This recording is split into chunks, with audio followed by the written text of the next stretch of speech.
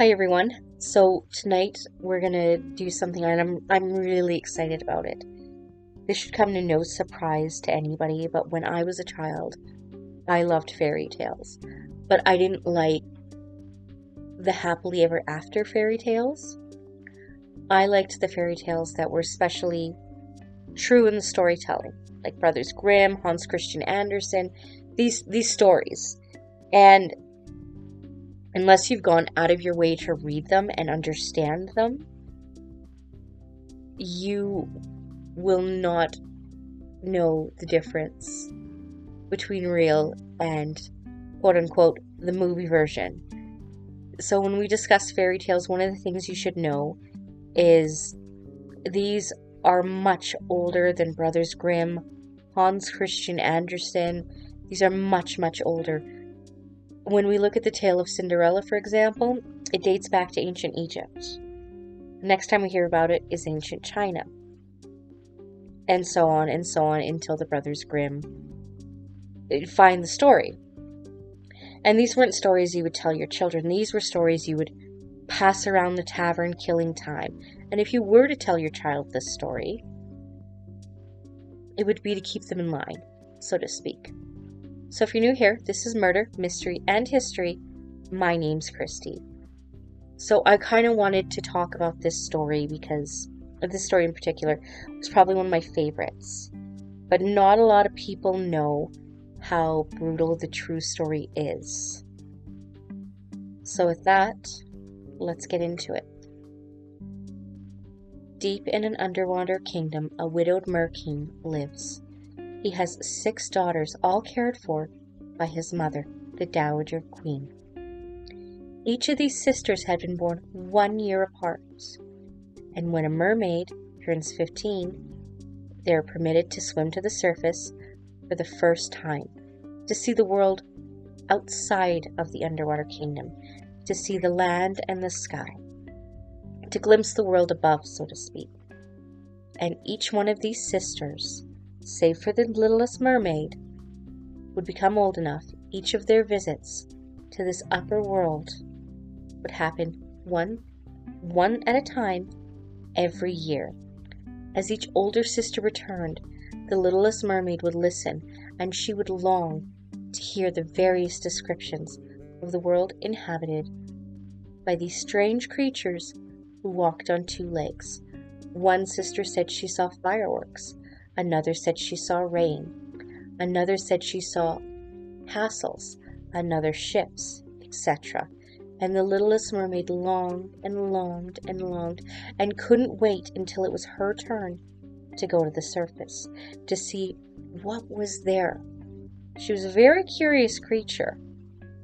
And we all know what happens to curious creatures, don't we? So finally, the littlest mermaid turns 15. She's excited. She can't wait as she's swimming up to the surface. She can't believe what she's about to see. When she breaks the waves, she sees a birthday celebration happening. She sees this ship. And on this ship, she sees the most handsome creature she could ever see, which was a prince. As she watched from the safe distance, she falls immediately in love with him. Suddenly, a violent storm hits. The ship begins to sink, and the little mermaid watches as this handsome prince begins to drown. She can't let that happen. She has to save him. She swims as fast as her tail will let her, and she grabs the prince and delivers him unconscious to a shore. The closest shore she can find, but on this shore, there's a temple. The littlest mermaid waits. As soon as she puts him on the shore, she waits and waits and waits until she sees a young woman from this very temple with her ladies in waiting and finds the prince. The little mermaid watches and waits, but to her utter sadness, the prince never sees her. He doesn't even realize that she was the one who saved his life. As the little mermaid returns to her underwater kingdom, she starts to become immensely sad, immensely depressive, And soon she asks her grandmother, "Do humans live forever? Can they live forever?" And the grandmother, as gently as she can, explains, humans have a much shorter lifespan. They die within 60, 80 years, but a mermaid's lifespan is 300 years. But the difference is, humans have an eternal soul that lives on in heaven. This was written in the 1800s, so there are some religious overtones here. Well, a mermaid has no soul, she immediately will turn to sea foam at her death, and she will cease to exist. The littlest mermaid, upon hearing this, becomes even more depressed. She becomes even sadder. She longs for the prince, but she wonders, how can I do this? And then she starts to wonder and hope and pray that maybe if she marries the prince, maybe part of his eternal soul can become hers, and she can go to heaven too. The little mermaid thinks and thinks and thinks. What can she do? How can she get the prince to fall in love with her? How can she get to the surface? She knows. She knows what she needs to do now. The littlest mermaid starts to swim in the deepest, darkest part of the ocean. Part she has been warned, never, ever go.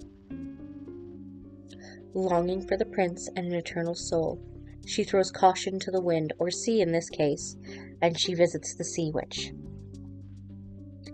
The witch tells her, "If you give me your voice, that most beautiful voice that comes out of your mouth, I'll help you get a soul. Don't you worry." In return for her soul, she sells her this potion, but she warns her, "Littlest mermaid, once you drank this potion, you can never come back. Once you leave home, you'll never be able to come home again." She warns the mermaid, is this really what you want? Is this really what you want to do? In a place where there are no souls, there's still all-consuming magic. Which begs another question, but we'll talk about that later. As she consumes the potion, her body feels as though it's breaking apart in two. The littlest mermaid feels as though a sword is passing through her body, and she just can't let go. She is in excruciating pain, and she passes out. As she awakens, naked on the sand, she has 2 human legs. Not quite sure how to work them, she starts to move, and somehow she is able to walk with an immense amount of grace, like no one else before her. But as she moves these new feet of hers, it feels as though she is walking on shards of glass. She is in constant pain every time a twitch of those legs moves. She is in constant pain walking. But is it right? Can she do this to win the love of the prince? The other part of her curse, that we'll call it that, is if she cannot make the prince love her, she will die of a broken heart and dissolve into sea foam on the waves. She is found naked by her prince. The prince is mesmerized by how beautiful she walks, how much grace she has. Even though she can't speak a word, even though this woman is completely mute, he likes her. Most of all, the prince likes to watch her dance. Despite the fact the littlest mermaid is in absolute agony and suffering, she dances. Every every single step she takes is excruciating pain, but anything to see the prince smile. She soon becomes the prince's favorite companion, and she feels as though she's close. He's going to fall in love with her soon. He's going to know that she was the one who saved him. He's going to know, and she will be his wife. She goes everywhere with the prince, hoping and praying that he realizes she was the one who saved him. Soon, the prince tells the little mermaid that his parents are arranging a marriage for her, and her heart begins to break into a million pieces. Because if he marries this princess, then she's done for. Everything she has done will be for nothing. The prince swears up and down he will not marry her. He does not know this princess. He doesn't love her. He goes on to say he can only love the young woman from the temple who rescued him. The little mermaid's heart skips a beat, and she wishes she could say, it's me, I'm the one who saved you. But alas, her tongue is gone. She is completely mute.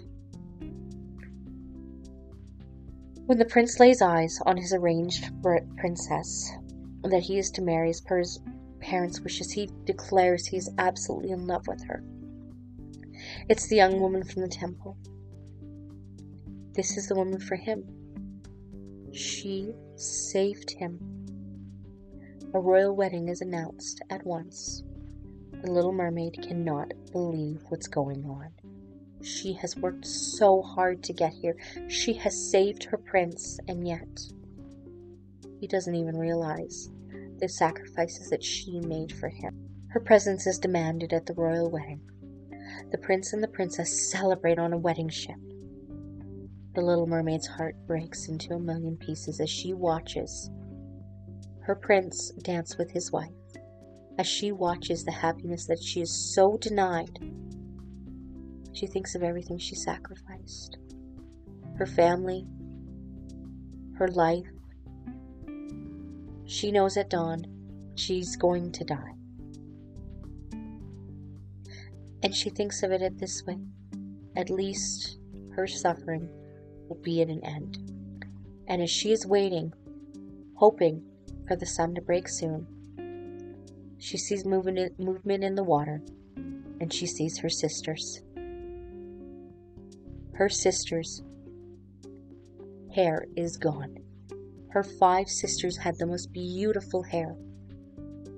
And when they rose to the surface, there was literally almost nothing. Her sisters have a dagger, and they tell her, dear sister, if you stab the prince with this dagger, the sea witch has given us in exchange for our hair, and you let his blood drip at your feet, you'll become like us again. You'll be a mermaid again. All your suffering will be at an end, and you'll live out your full life with us in the ocean with your family. The littlest mermaid takes the dagger, and she sees the sleeping prince in his quarters with his wife. As she raises the dagger, she finds out she can't do it. She cannot kill her prince to save herself. She takes the dagger and throws it overboard.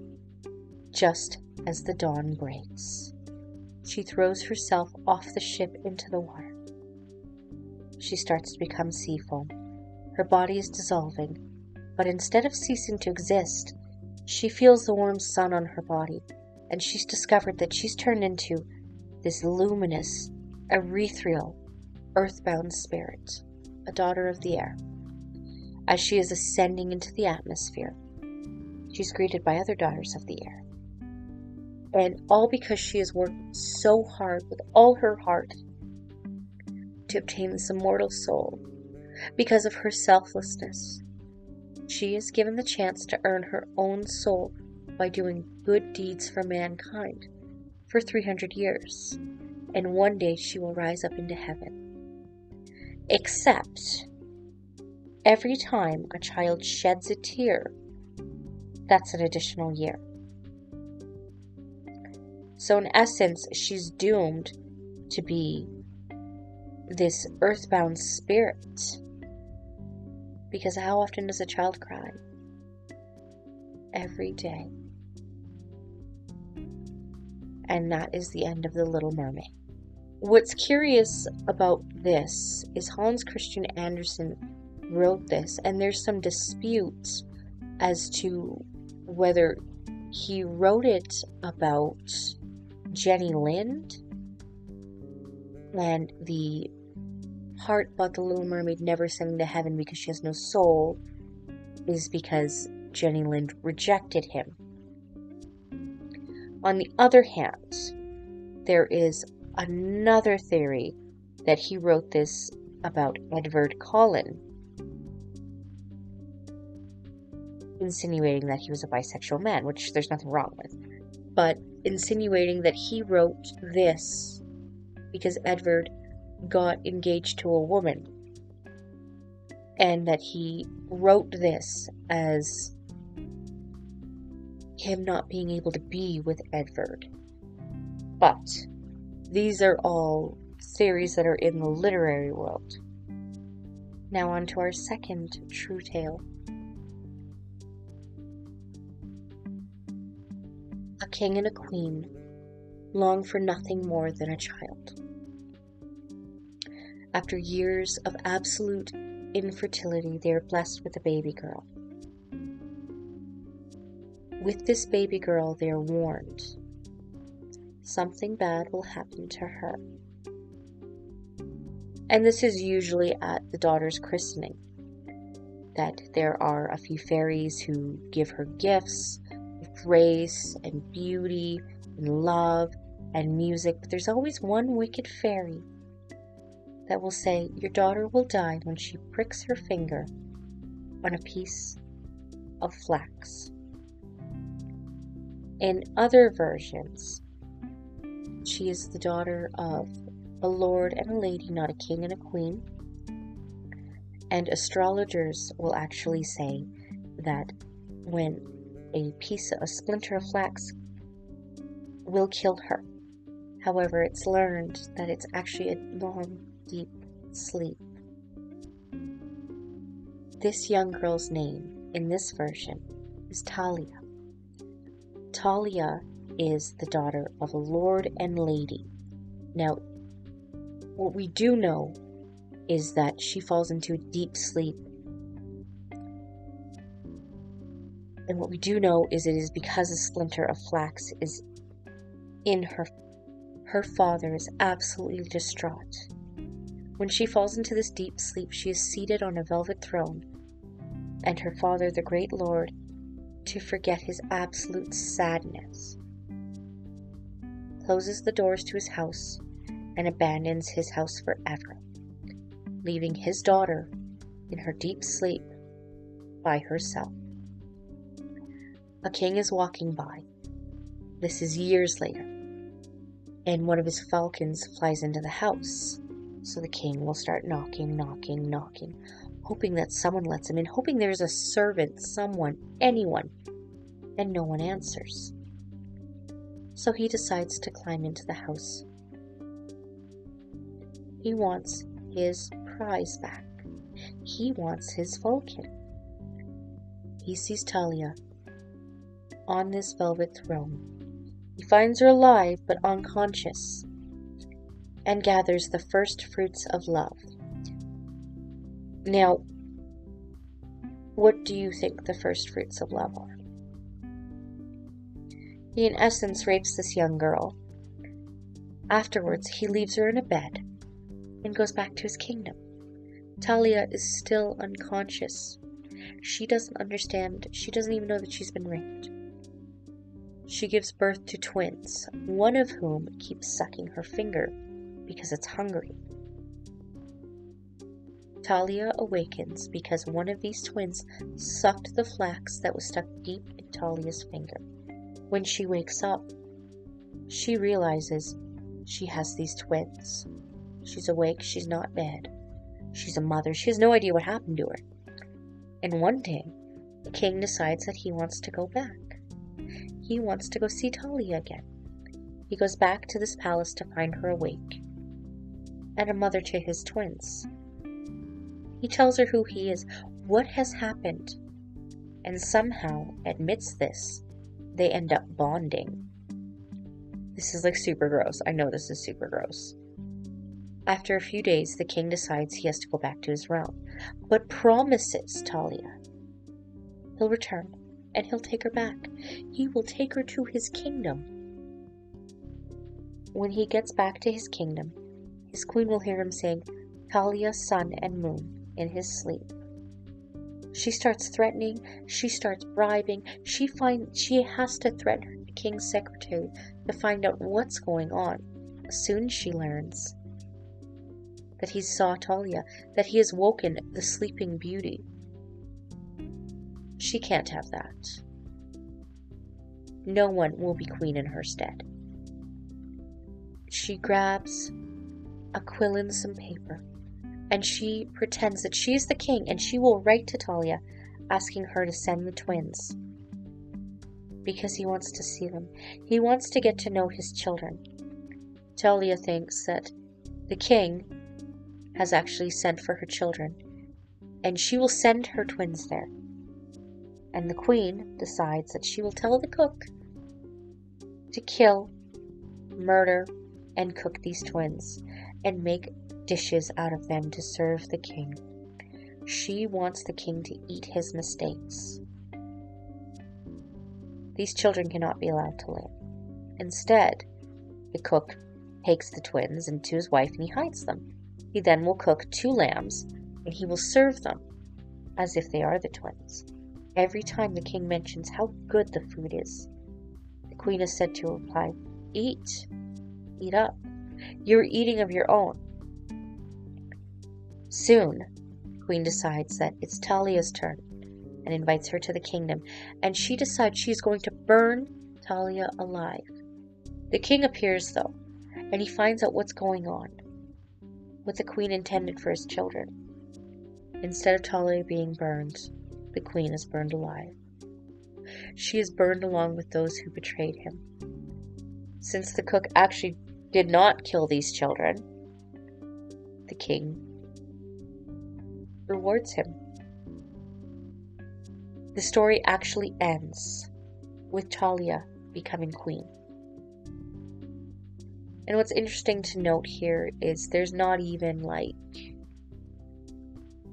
any remorse from the king, and it's just generally accepted that he raped this unconscious woman and that it was okay and that they can bond over it. And it's just so gross that this was so widely accepted, in my opinion. But in each of these fairy tales, you see a difference in what was acceptable.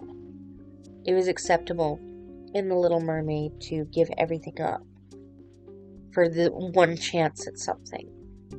And you didn't even get that actual chance, you just got shafted at the end of it, so to speak.